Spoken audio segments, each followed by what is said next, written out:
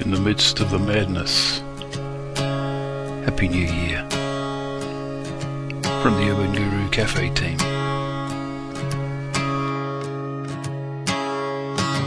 I awake to find no peace of mind. I said, how do you live as a fugitive down here where I cannot see so clear? I said, what do I know? Show me the right way to go.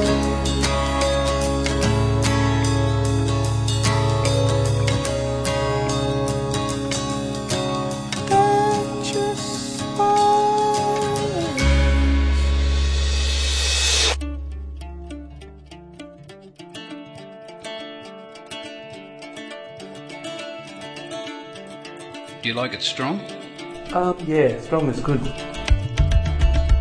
I'll make a proper pop. Welcome to the Urban Guru Cafe.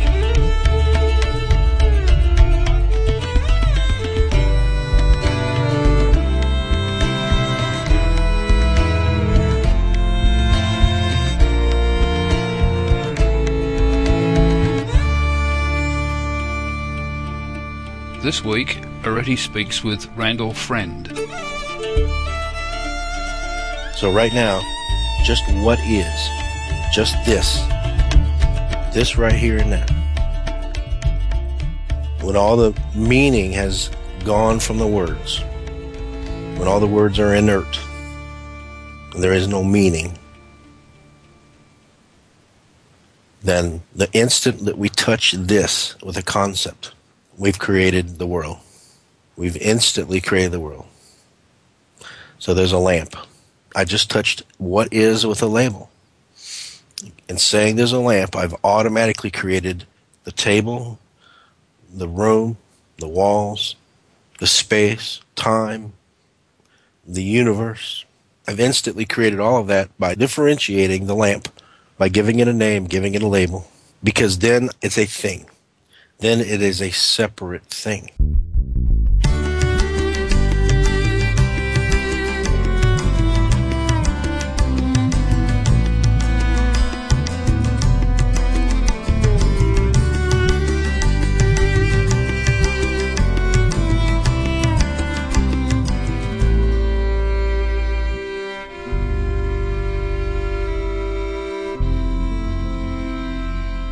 Is there a purpose to life? Purpose to life? That's not a very good question. The answer is no. Okay. And yes. And maybe. Okay, let's go through the no first of all. Why no? Well, because we have no way to say anything about it. We have no way to capture meaning or purpose. The instant we try to capture it, it's already false. Because we're only doing so in words and concepts. We're only ever defining meaning within that basket of concepts that we've been given, that we've learned. So we're always trying to fit it within our mold of reality. So what's meaningful to you is meaningless to me. And you might have a purpose, but that purpose to me might be meaningless. So really, what is the purpose of the universe? What is the meaning of the universe? It's a nonsense question. It means nothing. The universe has no meaning or purpose. Okay, and then yes, why does it have purpose? It's completely meaningful from the mind's perspective. And that's always shifting, always changing. It's always from a perspective. It's always from a point of view. Meaning is absolutely from a point of view every time. It can't be any other way. The universe itself has no meaning. What is the meaning of the universe? What is the purpose of the universe? It seems that meaning could only be what is placed in the mind, ever. So in order to speak of that, we must go into concepts every time. That's just like, you know that you are. You know that you are. That's undeniable. That doesn't require a concept. That doesn't require meaning or purpose. The instant that we go to apply meaning or purpose to it, we've already gone into concepts. The instant we try to describe anything. We must use our template of duality or thingness to even begin to talk about meaning. So the instant a thought comes, it's already false. It's already false. This idea of thingness and oneness butt heads. They're in direct conflict because we've taken reality to be made up of independent things. Each thing has its own separate existence. So if I talk about a chair, then I automatically create the world. I automatically create the universe, because there must be all that is not chair. To define a chair must be everything that is not chair. I've automatically created the world in concept by the thought chair. They say in the beginning was the Word, and the Word was God. For there to be God, there must be that which is not God, and that is the world. So when we've made God a thing, then we have isolated and separated God from the world. Then there's a God, then there's a world, and there's this independent existence which came into being, goes for a while, and then goes out of being. And that's limitation. That's bondage. So it is that very concept of thingness which is duality. You know that you are. That's undeniable. Yet the mind uses that template of thingness or duality upon that knowledge of self, that pure knowledge of existence, which is not a thing. The mind can only translate in terms of things. So it takes that I amness as a thing among things, one small thing among a vast infinite amount of things. Therefore, there is isolation and limitation. So that pure essence or existence or I amness is what's being pointed to. But it's not a thing. It's not a thing among things.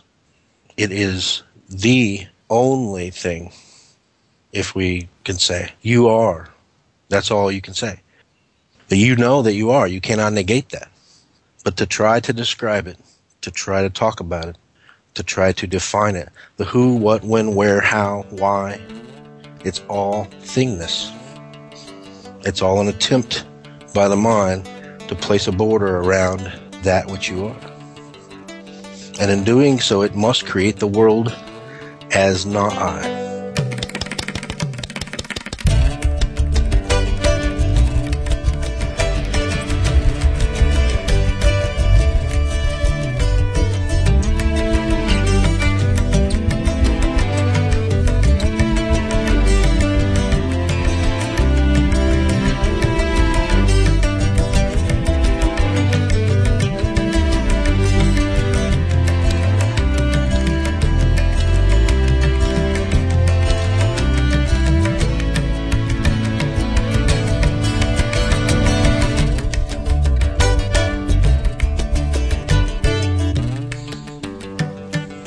It's really funny, because whenever I used to hear, you and Bob and Gilbert and everyone talking about this stuff and talking about, the I amness or that cognizing emptiness, I had a sort of a sense of it, like there was a sensing of it. But it's not even that, is it? It's not even a sensing of that. The sensing comes within that. Yeah. That which you are is already there, fully present and shining, always there. And then that sense comes in. The sense comes in and it goes. Everything is like that. In applying that template of thingness to the patterning or the sensations, or even calling them sensations and perceptions, is still using that template of duality. We don't even know that. That's still the mind's functioning in terms of thingness. I call it a sensation. I don't really know that in the same way that I know that I am. I only can say that this is. That's all I can say. This right here is. It just is. That isness is.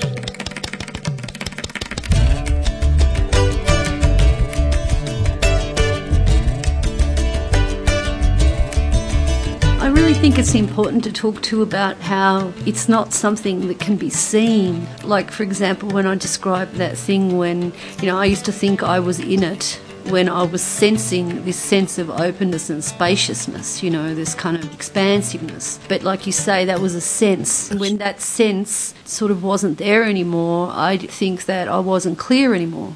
Yes, that's placing a condition on the mind, or placing a condition on experience. So it must be a certain way, or else it's only an intellectual understanding, or else I'm not clear on it anymore, or else I had it and I lost it. There's always a condition. Maybe it's a certain thought or a certain feeling or a certain experience, and then that comes, and then, there's clarity. And then when it goes, then there's no clarity. So there's always a condition placed on experience, but that which is knowing that experience is what's being pointed to. That presence is what's being pointed to. So we just look at the world. The world is there. The world is. So it's not like it's an illusion. It's not like it's a magician's trick. We could say the world is, but the world is not. There are times when the world is not. Yet you do not come and go in this way. You are aware of the world. Whatever it might be conceptualized as, it's irrelevant. The world is, you are. The world is not, you still are. And as to that point too about not being able to see it, that's such a confusing thing for the mind because it's so accustomed to objectifying everything. The mirror can't see itself. Just take a look. The body is there. How do you know? You know because you are aware of it. It appears to you. The sensations and the perceptions, which we call body, once again, that's thingness, taking that to be a separate thing. We call it body, but it appears to you. And what you are is not appearing, yet is objectifying the body. And the same with thoughts. The thoughts are known, and that's very clear because we've described thoughts, talk about them. There's clarity or confusion, anger. These are all thoughts. So you very well know thoughts, and how do you know them if you're not aware of them? So something remains aware of thought. And that something that is aware of thought does not come and go with thought. It does not come in with thoughts and leave with thoughts. It doesn't start when the thought starts and leave when the thought leaves. It's there to witness the beginning of the thought and the end of the thought, and then the beginning of the next thought and the end of the thought. It's always there, yet it's not objectified. Thought is objectified, but that awareness is not objectified. If it was objectified, then there would need to be another awareness beyond it to objectify it. So it can never appear. It's not that we just don't see it or we can't find it or we're missing it. It can't appear because it is the subjectivity. It is the purely subjective witnessing or cognizing of whatever comes and goes. It's impossible for it to appear. It cannot appear. Yet it's ever there. It's undeniably there. And in that we see that it's presence of knowing. Who could deny it's easy to see those stone-blind intentions right in front of me? Do I keep out a hand by the side of the road, or crawl back to steal the time I've sold?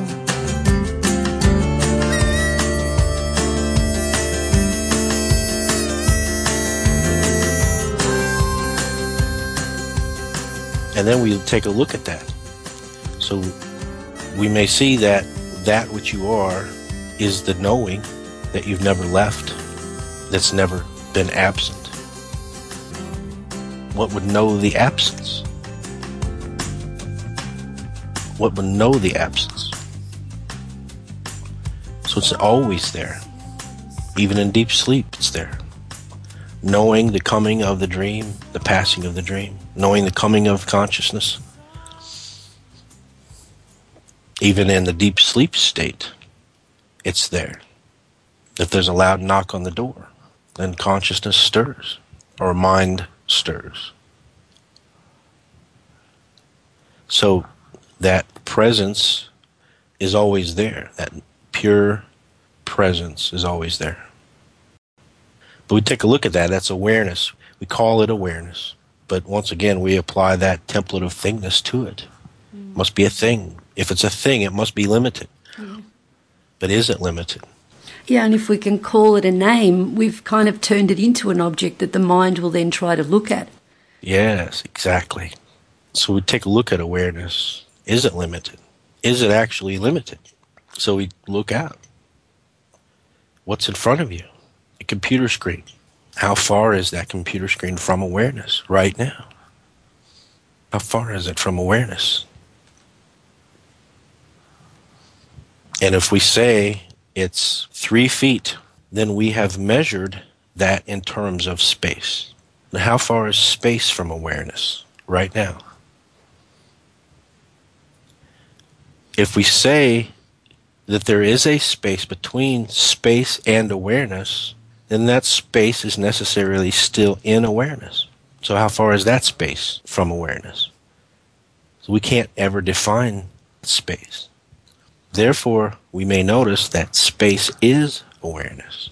We can't differentiate the space from awareness. If we had to take hold of awareness, we can only take hold of the content of awareness. We can only take hold of the reflection.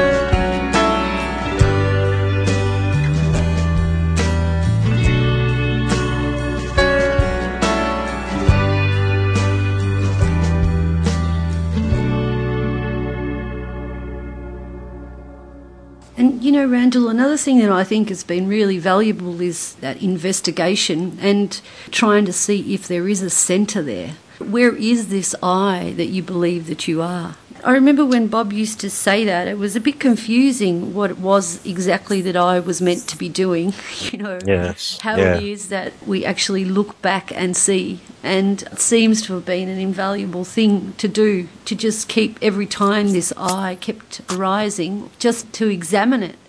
Well, if it can arise, then can it be reality? What knows that it came and went?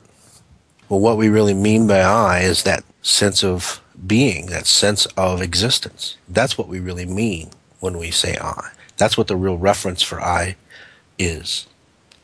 That's already known.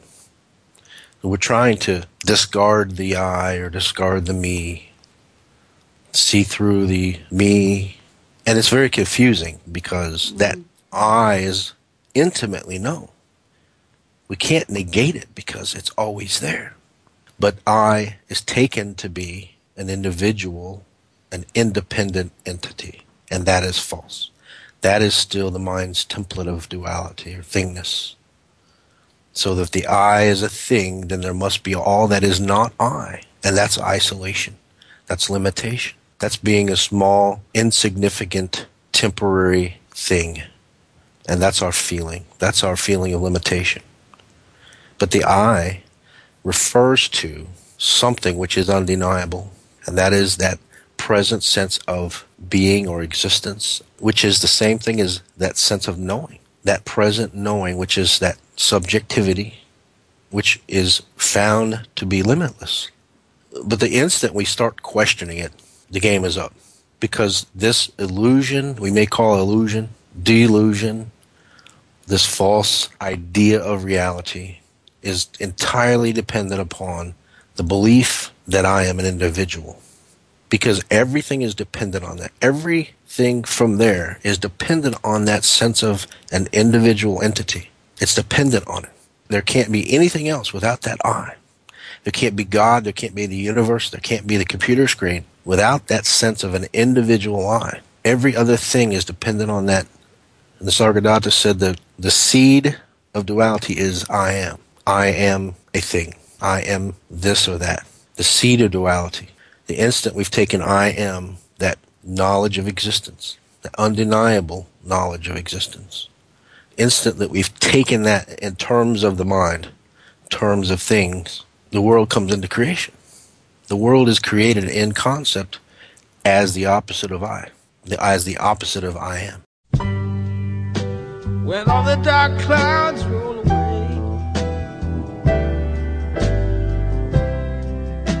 and the sun begins to shine,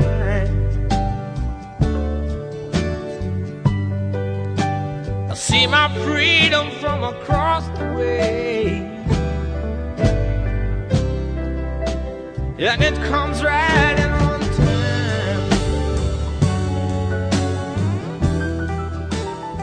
Nisargadatta says that I am beyond consciousness. Yes. Well, take a look. Do you know consciousness? Do you know of it? You know the absence of consciousness. We call that deep sleep. And then dreams come in. That's consciousness. And in that consciousness, there's the world. So we could say that consciousness is the appearance, and you are that which knows the appearance. So you are that which knows consciousness. Consciousness fades again, comes back. We call it the waking state. Once again, you know the arrival of consciousness. Very clearly, you know that. Every day you know that. You know it comes and you know it goes, without a doubt. So you know consciousness. And in consciousness comes that sensation we call the body, comes the sensation we call thought, comes the sensation we call the world, or the perceptions we call the world.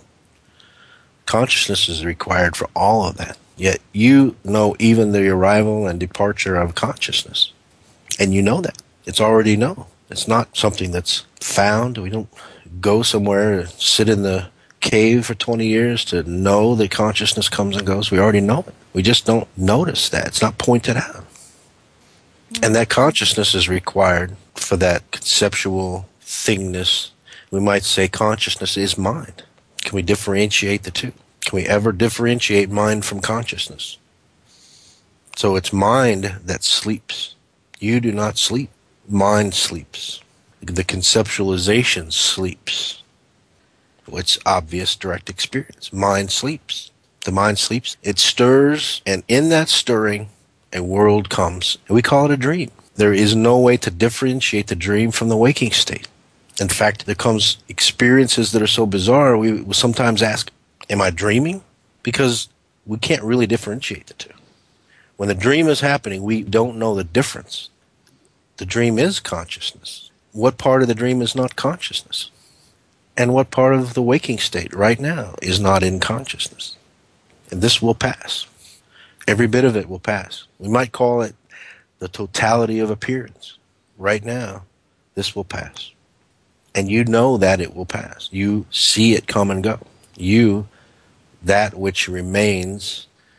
So every movement, every feeling, every sensation, every perception, which is pretty much encompasses everything, is gone.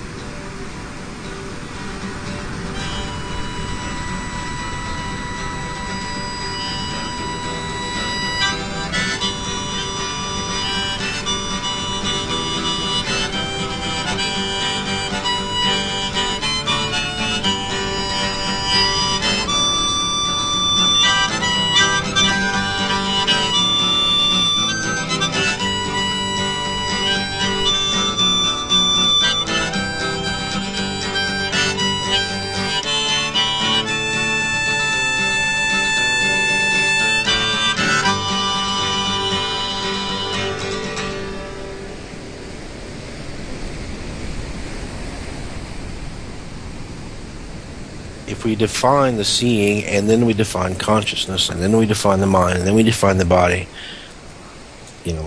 absolutely, they're all separate. That's the only way the mind can do it. But can we ever differentiate that consciousness from that which knows consciousness? Can we ever separate the reflection from the mirror? There is no distance between consciousness and awareness except as in concepts, except in trying to define them, which is always problematic. We never can do it. It's only a pointer. It's only saying something remains, pure being remains as the appearance comes and goes.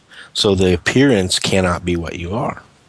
And that, if it's open to, that has the effect of really ripping the rug out from underneath that idea that I'm an individual self. Because everything I know about myself is gone. And all that remains is pure being, pure untouched being. Now, just like the ocean, the waves can come and go. The waves come, sometimes they're big, sometimes they're small. But if you touch a wave, you touch the water. The wave is not separate from water. The ocean of consciousness comes as waves, but it never separates itself from that. It's always that. It's always just this. And we say that, it's just that, because it's trying to eliminate thingness. It's trying to eliminate duality. You are that. That is the closest we can get. You are that. Just that. The instant we go any farther, we've already conceptualized it. In fact, you are that is still even a concept. It doesn't even have to be said. You are. You are without saying you are. And that's as far as we can ever go. If when we touch what is with a label. So right now, just what is. Just this right here and now. When all the meaning has gone from the words, when all the words are inert, and there is no meaning,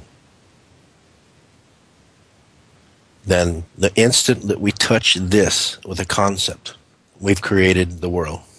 We've instantly created the world. So there's a lamp. I just touched what is with a label. And saying there's a lamp, I've automatically created the table, the room, the walls, the space, time, the universe. I've instantly created all of that by differentiating the lamp, by giving it a name, giving it a label. Because then it's a thing. Then it is a separate thing.